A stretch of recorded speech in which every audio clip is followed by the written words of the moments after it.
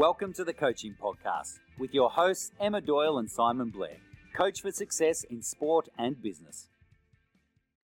Hello and welcome to the Coaching Podcast. I'm Emma Doyle here with John Buchanan. Thank you, John, so much for meeting with me this morning. We've had a great chat.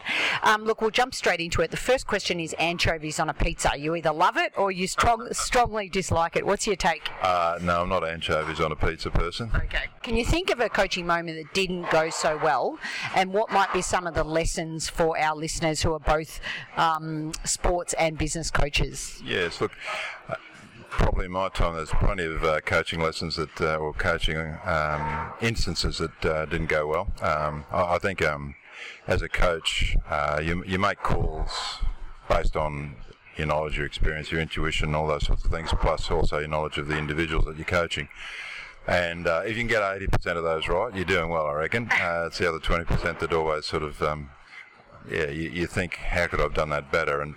And for me, in a general sense, the reason why it doesn't necessarily go well is because you've ignored either signals that you should have been aware of, or you haven't spent the time to get to know that individual. So that means then, generally, you'll say the wrong thing, or conversely, you may not say anything at all where you should be saying something.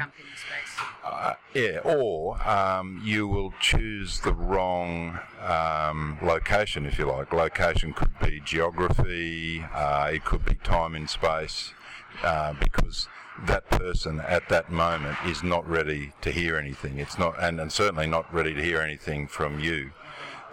So, in a general sense, that would be when I've made errors as a coach, and kind of look back and think, how could I have done that better? And your best coaching moment? Best coaching moment is the one where you haven't coached.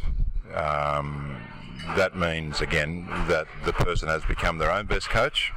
That means that you've had some impact on them being able to put their game together so that they can then make good decisions when it counts. And you know that what they're doing is good for them, but you've had some impact on not only therefore the outcome, but the way that they've got that outcome.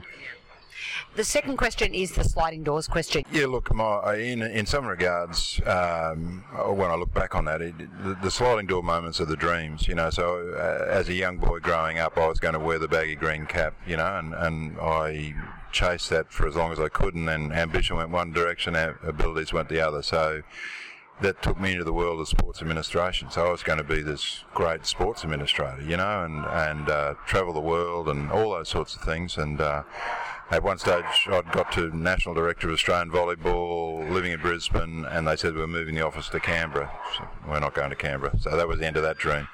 Then a couple other steps along the way, I went to Canada, got a master's degree, came back and started lecturing at Canberra University in sports administration. So the dream then was, I'll be a professor in this wonderful world, you know, the academic world, apart from students being there, you know. You know, that was going to be the dream, and then the rules changed. You had to have a PhD, so I didn't have a PhD, so that went. So eventually that took me into coaching, you know, and that, again, sort of happened at a moment in time where I was going to become a deputy or a director general in the public service, you know, secure job, work my way up the rung, in sport, in recreation, all those sort of things. So I thought that was great.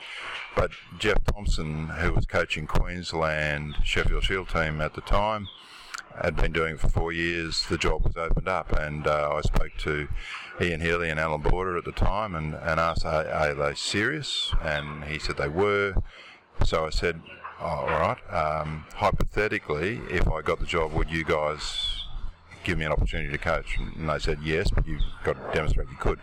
So the real moment there was, it was my watershed moment, I suppose, and I think it's an important thing for coaches, is that it made me stop and try and work out why I did what I did. So in other words, what was my philosophy, what was my value set, what were my key principles, why did I do what I did? And so that's what I then took to the interview and presented that, and was somehow fortunate enough to get the job. Fantastic. The next question is my favourite question. In 1 to a maximum of 3 words, what do you think makes a great coach? Passion, integrity, challenge. Love it. Thank you so much. And finally, our last question is where we ask you to ask us a question. It's that one thing that always sparks your curiosity. I think it revolves around, obviously, people. So many times these days you'll hear the word time or lack of time being expressed by leaders. And as we've just said before, I think good coaches know their athletes. As much as the athlete wants to let them into their world, they know their athlete. I don't think corporate coaches or corporate leaders know their people enough because they don't invest time in trying to get to understand them.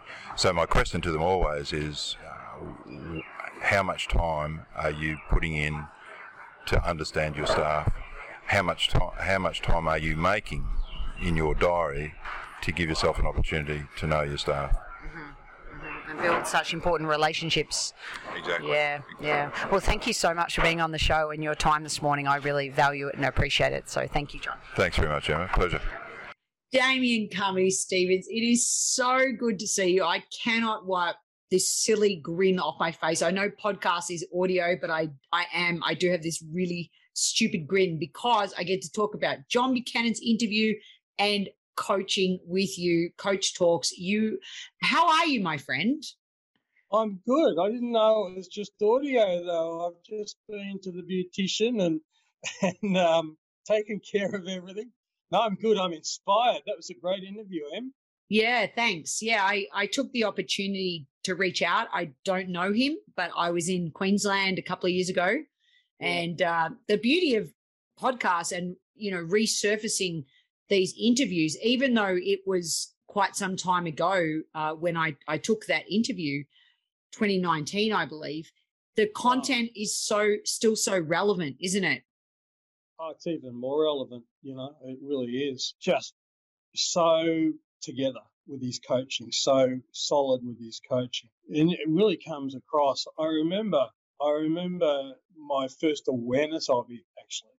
So, and that your interview that I listened to last night inspired me to look at a few more interviews with him as well, because he's a very knowledgeable guy about coaching, and he really understands how he fits into coaching. That is something that is a journey, isn't it? And to find out where you fit into coaching. I mean, it's like, as a beginning coach, like, that is quite an overwhelming statement. I'm often asked about elite coaching, but the more I coach, the less I think that that's what signifies a good coach. I really feel that a good coach is the coach where he can be have the most impact. Somebody who can have their coaching at their best level. With John Buchanan, he didn't achieve his dreams, as he put it, as a player. He wanted to play for Australia. That didn't happen. And in fact, he barely had a state level career. But I go back to this, those are the guys that often make the best coaches, because they do everything they can to get their talent out. So they really have to develop a deep understanding of the game, rather than somebody who's got so much talent they can roll out of bed and be quite successful already. This is a guy that obviously had big dreams, and with him, he's really connected to who he is. I remember the TV shot of him in the grandstand with laptop, and it's like, this is new. This is something else. But that's the direction that he's come from. And I really took something from what he said in interviews about, and this is, I've sort of extrapolated it so it's more meaningful for me, but it's basically knowing where to give value and how to give value to especially elite players. So, if, for argument's sake, one of the top tennis players came to you or called you and said, I've heard you're a good coach, how are you going to improve my game? And then you go, oh, you're great, you're fantastic, you've got, and, you could be the sort of, for want of a better term, the sycophantic coach, the sort of the half cheerleader, half this or whatever. Or he got data. He got data, and then he's able to give appropriate feedback and also have the courage to give that feedback. I reckon that's brilliant. That gave me another way of thinking about feedback and coaching. Yeah. And I want to go back to, I can't remember the exact quote you just said a minute ago, but it was about knowing who you are as a coach. And what resonated for me, especially as you just touched upon, that he didn't necessarily play at the highest level, is distilling his values to apply for that job. I think it was the Sheffield Shield job in Queensland. He was able to, rather than think I shouldn't apply for this job because I haven't necessarily donged on the baggy green, and but being able, for a coach to know who you are, you have to know what you value, and knowing like his approach, which really is, I think he does a great job of being a scientist and an artist into coaching, which what you just highlighted, the data and the artistry. Because in his best coaching moment, I mean, it was singing to my philosophy, Damo, where he said, is where you don't coach. And I was like, yes. Who even has the courage to even admit that? Your best, I mean, no one in the podcast has ever said that before. I mean, maybe you. I really love that analogy to say to coaches, the minute that you've given your players the tools, you've made yourself redundant, that you can actually take a step back and watch the process unfold. And my sport of tennis is I hope that we don't go to too much on-court coaching where the coach is jumping in the space the whole time. Because if you've done your job, then they can problem solve and they can work it out, and they've got the tools to maximize their strengths and expose weaknesses. So I love that, Damo. I love knowing who you are, stripping away values. Thoughts? At the World Championships that I coached at, traditionally we are actually courtside, but there's not much we can really do. Normally in that scenario, what I'll do is I'll give one or two points to the player just before they go on about what's important right now. For example? So it might be a team situation. If we're 2 matches down, if we lose, so it's a 5-match team. If we lose this next match, it's in trouble. So what I'll need to be able to do is to say, in a positive way, but let's be clear about it. You can't lose this match. So I wouldn't say that, but I would say, I coach along risk management, terms about that. So sometimes you're in a position where you can have a free go and try to win. And there's other times where you've got your back against the wall, and the most important thing is to maintain status quo. So you've got low risk tolerance or something like that. I had enough confidence in my team to know that they actually had internalized my message, that they had understood that. And within the group, they would be reinforcing that. In our competition, there's a 5-person team. And within that team, I also assigned some various small roles. I wanted you to be aware of this, you to be aware of this, you to be aware of that. So my first player, one of their responsibilities was to track the score. So often when you're getting ready to play, so while the other matches are on, for argument's sake, when I play, I don't track the other matches. I'm deeply involved in my own thought, But what I need to do is to have that clarity about how much my risk management about trying to get the win. Do I need to win? Do I need to win by 2 points or 1 point or whatever? So I always check in just before I go out. What's required? At the World Championships, I realised that the team has internalised my message and they've internalised what's important. So I actually sat in the grandstand. Well, not in the grandstand, but I sat in the stand and was able to get, I think, a better view of what was going on, a better understanding, and to be able to be more effective in preparation for the next round. So my assistant coaches sat with the team, and I actually went into the stand, and I felt that was something that I could do because they were at that stage that John said about being able to understand, what's important. They've basically internalised your coaching. Mm-hmm. Yeah. I really love that example of demonstrating that. That's awesome, Damo. Well, it's a weird thing because when we get to the best coaching experiences, we're doing the least. And it's contradictory to how we feel. I'm paid to be a coach. I should coach, right? And you've got to say something or whatever in this space or this moment. When really the very best thing you can do is say nothing. Just get out of the way. Let the person play. John's approach and John's definition of success, I can see that. And I don't like to use jargonistic words, but empowerment was big a few years ago. Everybody was wanting to empower somebody else and all that sort of thing.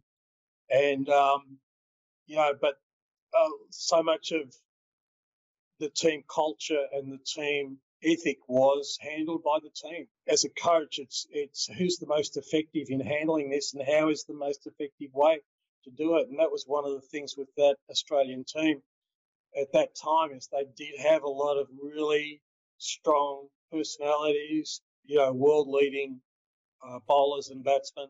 They were able to handle each other probably better than an outside influence. And but you need to have them on board with your values and your philosophies as a coach. Mm.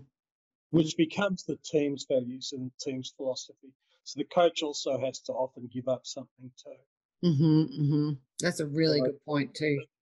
At least adapt to that situation. So can I just touch on results versus process? He's able to, quite simply, to be able to get those two things to sit alongside each other. I mean, we all know that there's a hard edge, and that is outcomes. Okay, you don't get the outcomes, you don't get the gig. But we know how to get the outcomes is by our process, right? And so we become process oriented. And so there's this sort of thing of don't worry about the outcomes, don't worry. It's like, don't look at the elephant in the room, don't look at the, but yet he's got this sort of pragmatic sort of thing as well. You need the outcomes. Which is so true. In other things that I've read about him and that he's then sort of got, well, how do you deal with superstars in your team and all of that goes with it when they might not necessarily be working within the team the way that you want them to work within that culture. So he's really well thought out and really he's got a very pragmatic approach to all of this sort of thing. So I'm, as you know, big on process, and my approach has always been you reverse engineer a win. So you start off by saying, what do we need to do to win? What do we need to do this outcome? And then the focus then becomes on doing that and not kidding yourself that you're doing that. Really do that. Really, really, truly in your own heart of hearts say, yep, I'm doing that. So very recently I saw an interview with the Aussie guy playing for the Philadelphia Eagles. Fantastic story. they're sort of saying, so what's the difference between this year and last year? And he was drafted without ever playing a game of American football. He did some sort of reality show where, they did training. He was very successful rugby league player, Jordan something or other. He came out and he said, this year's different because I'm now not lying to myself about what I'm doing. I'm now really, before I was kidding myself that I was doing these things, and it'd be maybe diet or something like that. Yeah, look, I was dieting and I was doing, doing all the things that I'm supposed to, but he wasn't really. When it came down to it, and he had a good hard look at himself, he was able to sort of understand that, he's not as strict as he thought he was. And he's not that he just intentionally didn't do it, but he just realized, there's room for improvement here. And now he's pretty much a starting player, if not a starting player, very close to it, which, as you can imagine, the amount of people that have played American football all their life, from, I think they call it Pop Warner or something like that, or Pee Wee or something. But from the very beginning as young kids, and then they play in high school and they get a scholarship to a university, and then, it's just incredible. And so this truthfulness, this resonance of truthfulness to yourself and truthfulness and honesty to yourself and to your values, I think really comes back and delivers. And, it becomes an asset. It becomes an asset. It's one of the things that I admire and work towards is doing the right thing, even at the worst moment, to do the right thing. And I think in his thing about, where did things go wrong? Oh, your worst coaching because you hate anchovies. That's cruel, man. Nobody likes anchovies. All right, so he's got his worst moment where he hasn't picked up on the cues. Yeah. Or he hasn't, and then this ties back into his last question about getting to know people. So being able to, how much time do people get put into getting to know their athletes and their workers and that sort of thing. Mm-hmm. But he's saying he missed the cues sometimes about wrong place, wrong time, or not ready to hear it. And that's I keep telling people, just by saying that, you realize I've got it wrong. I keep telling people that telling people isn't communicating. Mm-hmm. You got to make sure that there is an understanding. By asking great clarifying questions. So much there, Damo.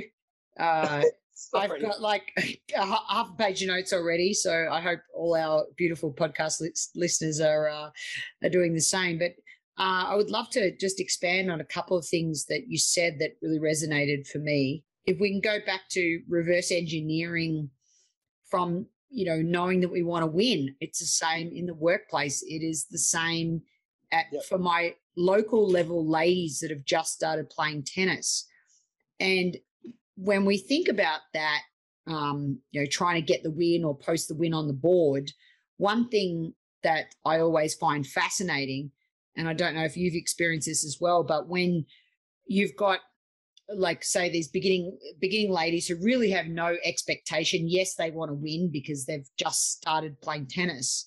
Yeah. But most of the people they're playing against are experienced or have maybe played a season or two.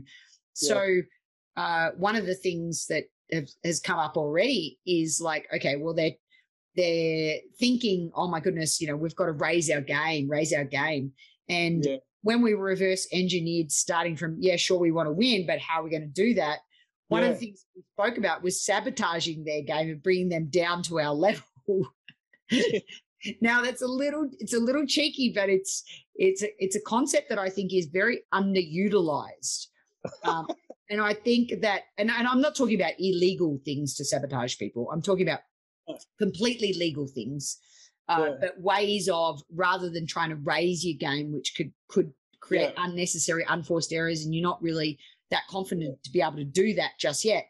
How can you sabotage their game by making them play our way of playing? That's right. Game style. Let them compete to where we are. Yeah, so I that's what triggered for me in the reverse engineer was the concept of sabotage. For me, reverse engineering is about, well, first of all, a really deep understanding of your game. Your SWOT analysis. What do I really need to work on to be able to achieve what I want to achieve? So, and normally that's not the sexy stuff. So you put an athlete out on a court or something, many of them will just, especially in my area where we're fighting, so many people don't want to lose, and so by not wanting to lose, they don't practice their weaknesses. So they keep practicing their strengths, and that's fine if you're not playing one of Emma's tennis players who wants to drag you into their game. Yeah. But if you get taken out of your game, you need, your level is the level of your worst day. Your level as a player as a coach really, is your worst day. That's your level. Yeah. So while potentially you can, play out of your skin and all the rest of it, to be able to go out there needing to do that every day is not going to take you too far. So what you need to be able to do, and this is something that everybody can do because it's not that difficult, is to raise the worst level of your game, to be able to address your shortcomings. And often investing time into that will give you good benefits. It's like one of those law of diminishing returns, It's early here. No, but the law of diminishing returns will tell you that, if you just keep putting effort into your best game or the best parts of your game, then you're not going to get that much improvement back. But if you can find a way to improve the worst parts, then that will make a big difference. Because for me, as a hard-nosed professional coach, I find that more matches are lost than won. What do you mean? And so, well, I feel, especially with this idea of if you're fighting or playing, and if you lose this moment, this set, this whatever, then the match is lost. And so making that decision about what's best in that situation is critical. And too many people will go, I have to win this to stay in the game, whereas what they really need to understand is I have to limit this. I have to play with reduced risk and then take my chance in the next opportunity and extend the likelihood of my winning. So it might be when you've got the serve rather than trying to hit the winning, trying to hit winners off balls that just aren't there to be hit or shots that just aren't there to be hit. And therefore you go out because you made bad decisions that really didn't have much to do with your opponent. You made that decision to try to hit that shot off that ball, and that's why you lost. Mm. And so I have that a lot in my thing too, where people under pressure will make a bad decision. And what I have to do, especially in a team situation as opposed to individuals, is to be able to get them to give that up. So to say to them, if it's not there, don't risk it because it's an opportunity for them to be able to hit you. It's an opportunity for them to be able to win. And so you need to think of the team. And so sometimes the win is actually taking a draw from your particular match in a 5-person match, or to be able to take the 1 point win rather than the 2-point win, or something like that. To be able to think outside your immediate circumstance, and this is where you internalize the values and the team culture and that sort of thing. There's been a bit of a penny drop for me in this chat. We're coming back to the way that you're setting up your team for success, and I think it's got to do with, you were saying before the match, it's almost like they've internalized the message. They know the risk reward. So they know the situation, they know the outcome, but then it's like letting that go and then everything else becomes about the process, about then in that moment what they risk reward, not about the win or the loss. Yeah. No, it's exactly that. It's being able to say, this is what's important. Okay, this is what right now. This is what's important, and they go. This is my match, and I'm ready to play, and these are my strengths, and this is my low risk attacks, and these are my high risk attacks. And when I mean high risk, I mean that there are moments in conflict that are opportunities to be able to be effective or to attack, and to be able to score. And that's at the beginning of an attack. So if I make a stupid attack, that opens me up, and somebody can hit me. Okay.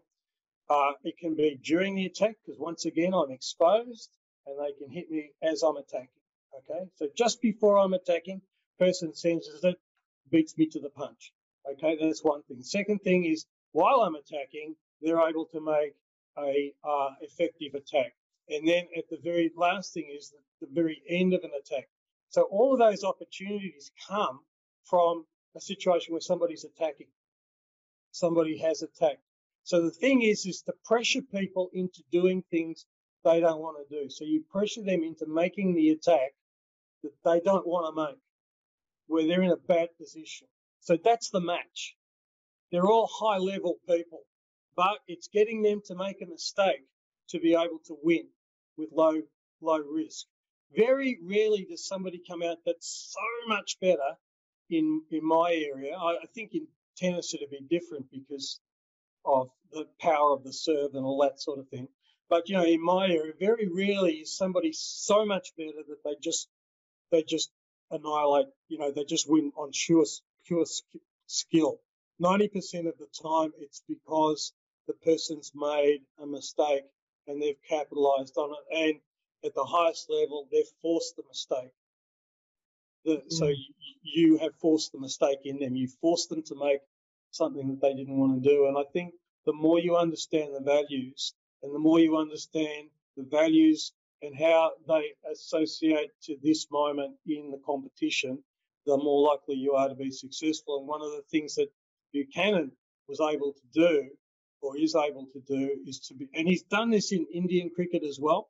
And he's done, obviously he was involved in volleyball. I don't know about his volleyball background or anything, but, he's done it across sports, and he's done it across countries. And so, but one of the things he's able to do is to be able to transmit what's important to the team as far as their values and I imagine beliefs and that sort of thing. And when you have a player that is absolutely aligned, and this is why I really love where he's coming from. And one of the things he has spoken about is the need to know yourself. And that's exactly the same as a player, the need to know what you're good at, what you're weak at, and all the rest of it, and then work at those things. But think about this situation and how you're going to apply what you know about yourself to this situation to get a better performance. So, he might say, I understand that this player is weak in this area, or might be defective or whatever, and then he's got the value of being able to give that information, and so he can do that, and that's good coaching for him. But if he was trying to be matey with the guy who's not wanting to be matey, and and be the cheerleader and all the rest of it, then the coaching wouldn't be effective, and it just becomes more noise in a relationship that desperately needs clarity, especially in cricket, because what you're doing is the captain's calling what happens on the field. It's not like you're sending out signals or any of this sort of thing. The captain, or in tennis, you're your own captain. And it's like you said, I hope that there's not more courtside coaching and that sort of thing. And I really feel that knowledge of self and that knowledge of how can I give value in this moment is really important. Where you're not able to give value, don't try. When you're not qualified in a certain area, I think I've always said that our number one goal is to make ourselves redundant. So once we've been able to go as far as we can. You can only do that if you know yourself, which back to a young coach. What advice have you got for a young coach? I mean, how does a young coach get to know themselves besides using John Buchanan's great piece of advice in his questions saying carve out time? Carve out the time. We're all time poor, but it's about getting to know yourself and your players to be able to know what value you can bring. But Damo, what advice would you say to young coaches that how can they get to know themselves as a coach better? Well, obviously experience, but I'm going to talk to you about love, Em. Love. So I have a theory, and it's a theory. But the theory is that people tell you how they want to be loved or how they receive love. And the way they tell you is by how they give love. You know, for argument's sake, there'll be people who do things for people, and that's showing love. And so really what I think, to be able to talk their language, you do things for them. That's how you show them love, okay? There are other people that communicate love through touch, you know, a nice touch on the shoulder or a stroke of the arm or whatever. Then that will give you a hint about how they want to be approached or how they want to, because, you know, it's that selfless sort of thing. I think sports people are quite similar in the way that they communicate and the way that they think tells you what they want back. Because this is what they're saying, this is what's important to me. Give me the information in this way that I can process and deal with it. Now, don't tell anybody, Em, because it took me about 36 years to work that out. but I think, you know, and Buchanan, he points out, you know, he says, you know, how much time do people spend in getting to know their workers, their athletes? And the other thing is, and it was almost a throwaway line, as much as the athletes will let you. And so, you know, some people want to turn up at the courts, get some technical feedback about their thing, and they really don't want to talk too much about or let their social life cross into what they're doing. And they don't want you to have that knowledge. But, you know, coaching is intimacy. Coaching is absolute intimacy. When an athlete fails, at least in my experience, and being a strength coach, you know, we work towards failure because we're working right on that edge of what they can and can't do. The first thing they do is look at you for your reaction. The first thing they do. And, you know, it's not about the coach. You know, the coach is that support, and that intimacy is about being involved in that very precious moment where they're completely vulnerable, completely exposed. And like I said, you know, they might define the parameters of that. The athlete will define the parameters of that. Like, you know, we're here to talk about tennis. This is why we're here, and this is what we do. But at that moment that it hasn't worked out, the first person they look towards is the coach's reaction to that. And so I think that's a precious moment, and that should be cared. So I would say for beginning coaches, you're not there to, or it depends on what level you're coaching. Again, so it is possible, and beginning coaches, okay, you're probably not going to be coaching elite players, but you might be coaching adults, you might be coaching juniors, okay? So with that involved, it's still important to be able to sort of show people that it's okay to, in fact, it's desirable to fail in practice. And because you're working at your boundaries. So I would say to create an atmosphere in where that is okay, and that's what you want. And you want them, rather than to do the exercise perfectly, you want them to risk something, you know, to be able to take it to that next level, and that requires trust, you know, in the coach and the athlete. So building up that trust, understanding how people want to communicate or how people can receive feedback, and then having the courage to give it to them in a way in which they can act on. If you can do that through passion, passion, which is love, isn't it? Passion's the love that you show, that you bring up. The trust is the integrity piece. To trust somebody, if they're full of integrity and they walk their talk, then the trust can be really built on a solid foundation so that you can push them to the edge. This whole podcast, what I'm hearing, Damo, is risk, low risk, high risk, and how we measure that, which he describes in his third word, which is challenge. Yeah. Living on that edge and pushing people on that edge. The reverse engineering idea, one of the problems is that often I'm a big believer in defining your wins, defining what a win is. So 60,000 people go on a fun run, one person wins. So, obviously people need people who are in there and all defining their wins, all defining what's important on this day, and they've worked towards achieving that. All right, so I'm a big believer in that. At the elite level, that's less definable, but in his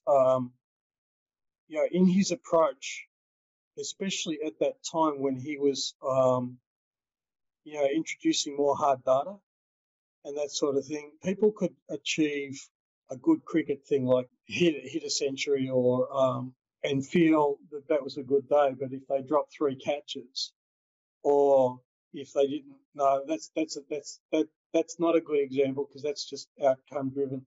But maybe they didn't chase hard enough, or maybe they felt that they'd done their job and they're just sort of standing back and leaving it up to others and not really participating as well. Something like that, then he's able to tell them that. He's able to give feedback, say, great knock, but great knock, and this would have been, it would have been a great day. Alternatively, if you want to achieve a higher level of performance, you've got to be able to give up what you're doing now. Because what you're doing now has got you to the level of what you're doing. So you've got to say, well, where am I going to perform? Where am I going to find the next ladder? Level.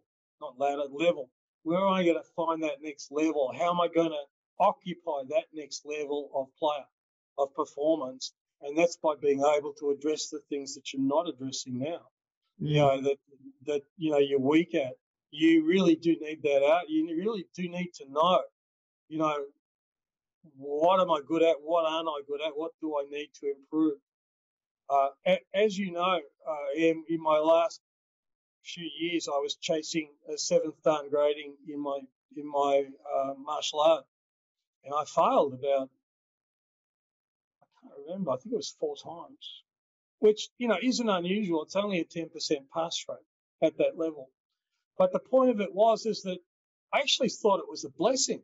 I didn't really even have to turn it around, because I found out things about myself that if I'd been success, I would never have had to have looked at. I'd be going, I'm great.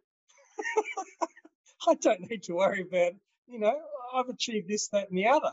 Whereas realistically, if this forced me into saying, well, I can do this, but why aren't I passing this exam? And, the reason was, I have to do more of this, or focus a bit more on that, or be a bit, and they're not major things, but they're the things that will get you to the next level, not just doing what you're good at, or not blaming everybody else, or not all that sort of thing. Yeah, 2 things have popped up in just listening to you. Well, about 25 things have, to be honest, but I just want to draw on 2 things. I did an exercise with a WTA player once on this, with regards to just, we were having a snapshot, we were having a review of where she was at. Mm-hmm. And we made, it was a fun sort of brainstorming exercise where I had her list everything she knows about her game, and then she thinks that she's faking. So a lot of people would say, okay, you know, you're really quick, but did she think she was quick, or was she faking that she was? So it was no fake. And then what is it that she thinks she does? So what is it she actually does? And then what is it that she understands? What could she teach to someone else how to do? Yeah, that's brilliant. So only because I've done something similar. No doubt. Yeah. Just I was about to tell you about when I was the love coach, and I did doubles for singles, doubles for couples, and I had the tennis taste formula. So anyway, but we'll talk about that offline. No, I'm just kidding. No, but here's the thing, right? Here's the thing. One of the things that I did, not exactly the same, but I got people to rate themselves in all of the different areas, including, and some of it was fairly. So you might be broad thing about footwork, but it might be even more specific stuff about footwork. You know, this circumstance or that. So I got them to rate themselves, and because I couldn't understand why, as a group, people weren't improving as well, and I realised that they actually think they're better than they are. Because then I sat down with the coaches and I said, and then we rated them. So we had their rating and our rating, and where they rated themselves highly, we were in some cases nowhere near that in our rating of them. So they couldn't hear the feedback that we were giving them about that particular area because they thought they had it under control. So there's always that sort of not process, but that sort of situation of, you know, what's really happening here? Let's strip it away. Let's find out what is really happening here, you know, and in fact, on the weekend, I'm running a seminar down in Hobart. And, you know, a lot of it's about doing that, you've got paradigms of thinking, and then you've got, you know, delusional thinking about, you know, where you are effective. And there's one or two people who always think they're going to score with a particular thing that they're terrible at, but they won't be told because it's their, you know, it's the thing that they think is so great and all the rest of it. You've got to get rid of that out of your game, because when you do that, this is the outcome. And if you can go to them and say 8 out of 10 times you've done this, you've lost. But they might love it. You know, they might love that technique. And I go 8 out of 10 times you've lost.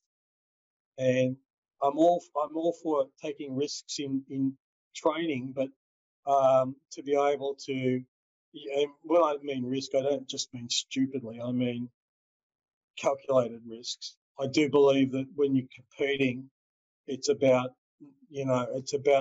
as you said, bringing the game into your court, bringing the game into your style, and to be able to fight as low risk as you can to being scored upon, and as most effectively as you can to making for you to score.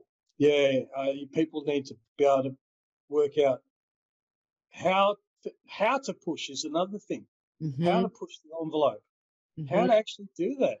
Yeah. And then how to do that in a way which is going to benefit their game by addressing weak points. Mm-hmm. And in the business world, on the total flip side, because we have some business coach listeners that are always trying to gain insight. And there's only one business. The business of sport, but learning from sport. He said something to me, because we were talking about two types of coaches: those that focus on your strengths and those that focus on weaknesses. In a conversation we had, and then he said, and the ones who focus on strengths only, what they do with the weaknesses is you either borrow, barter, or you just buy. Rather than addressing your weakness. Very good short-term solution in the corporate world. You know, again, everyone plays sport at a different level as well, and sometimes focusing on your strengths, and just, especially if you play doubles, for example, in tennis, you don't, if you have a weak backhand, you don't need to cover the entire court. You can pretty much play doubles where you hit a limited number of backhands to really hide that weakness. So there's that element as well. But I think what the through line, go back to the concept of know thyself and know thy athlete, carve out the time in order to better understand them, that is in line with your values and the values of the team, will, I think, put people in a great stead for their future. I agree completely. Yeah. I think that's life sport. It's this constant response to change, to challenges. And Buchanan, he said, had the dream of playing in the baggy green, playing for Australia, and that didn't happen. And then he was going to become a sports administrator, and then he got his master's, and then they required PhD. They didn't have PhD. So he didn't have a PhD. Then, so that was a change. Then the volleyball thing, where they were going to locate it out of Canberra. He didn't want to move cities or states, so that was a change. These things, to be able to focus on how to solve this problem or that problem, is never going to give you long-term success. I think it gets back to your overarching values and how they apply to this moment. And, he's responded to those things as challenges. I can't play for Australia, but I will be the world's best sports administrator. Okay, I can't do that. I'll be the world's best academic. No, I can't do that. Ironically, coaching, I don't know if it never was on his radar, but it was the thing where he landed. I just think that for athletes and starting coaches and all the rest of it, you are going to get continuous challenges, but you need a rudder. You need a rudder as a coach. And it was interesting that after he left, after his coaching period ended with the Australian team, then they got into it wasn't directly after, but that you got the ball tampering thing, and you got a few other things where you go massive culture change in the team, and how that affected the Australian national population greatly. But the sense that if you have an understanding of your values, if you operate with integrity and passion, people have to respect that. Mm-hmm. It's a force of nature. Yeah. It's not to bulldoze other people or anything, but it's to be able to give momentum to ideas. Yeah. To be able to sort of navigate when things get tough. And when things do get tough, and especially in coaching, they get black. Because we can go from coaching at national, international level to being unemployed in, I'd say, 2 or 3 years. You could win a world championship and be unemployed in 3 years' time. It's possible. And so I think getting in touch with that is hugely important. And you look at some of these people in business, and they don't really understand what they do. You think you do this, but you're actually doing that. You can't go forward in life if that's where you're at. All you're doing is marking time, wasting time. Better to be able to not take things so seriously, to say, there's another day. Like, when I failed my exam the first time, it was the first time I'd failed a kendo exam. And it's like in 35 years. And it's like, oh, okay. And then lo and behold, the sun came up. I thought, shit, it was the day after, And then I had to go back in the dojo and start leading training again. It was like, oh, crikey.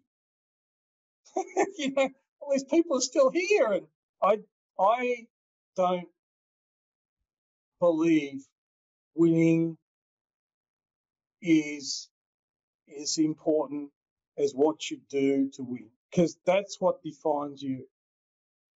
Not that the fact, that's a title that you that's your dinner party title. Here's Emma Doyle, ex-college AIS performance coach, blah, blah, blah. That's your dinner party thing. But who you are is what you did to achieve, to do that. That's who you are. And that's the person that gets, that's the competitor. That's the person on the court. That's the person in the boardroom. That's the person on the sales floor. That's that person. What did I do to get here?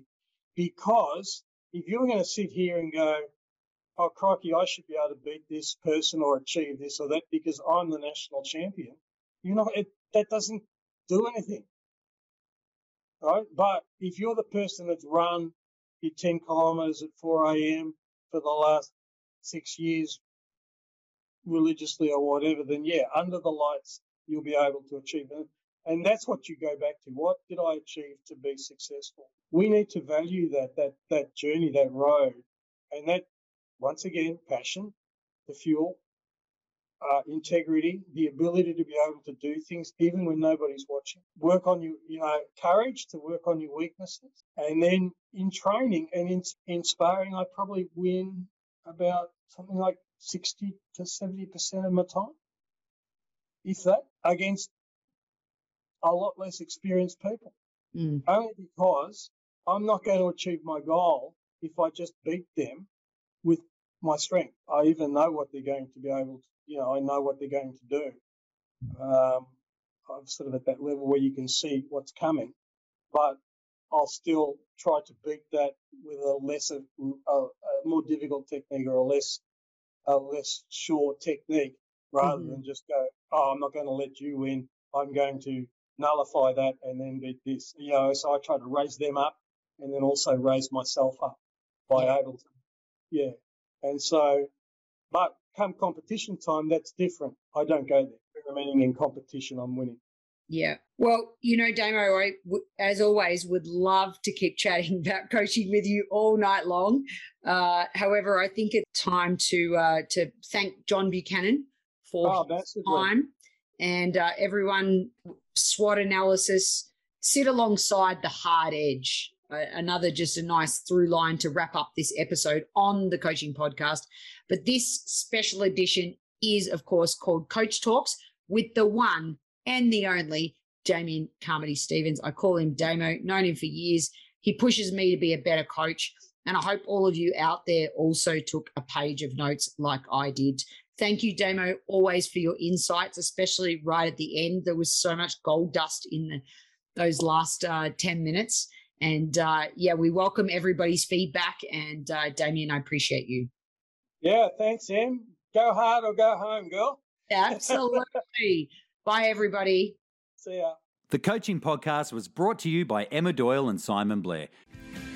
And if you enjoyed this episode, please remember to give it a rating and a review on your podcast listening device.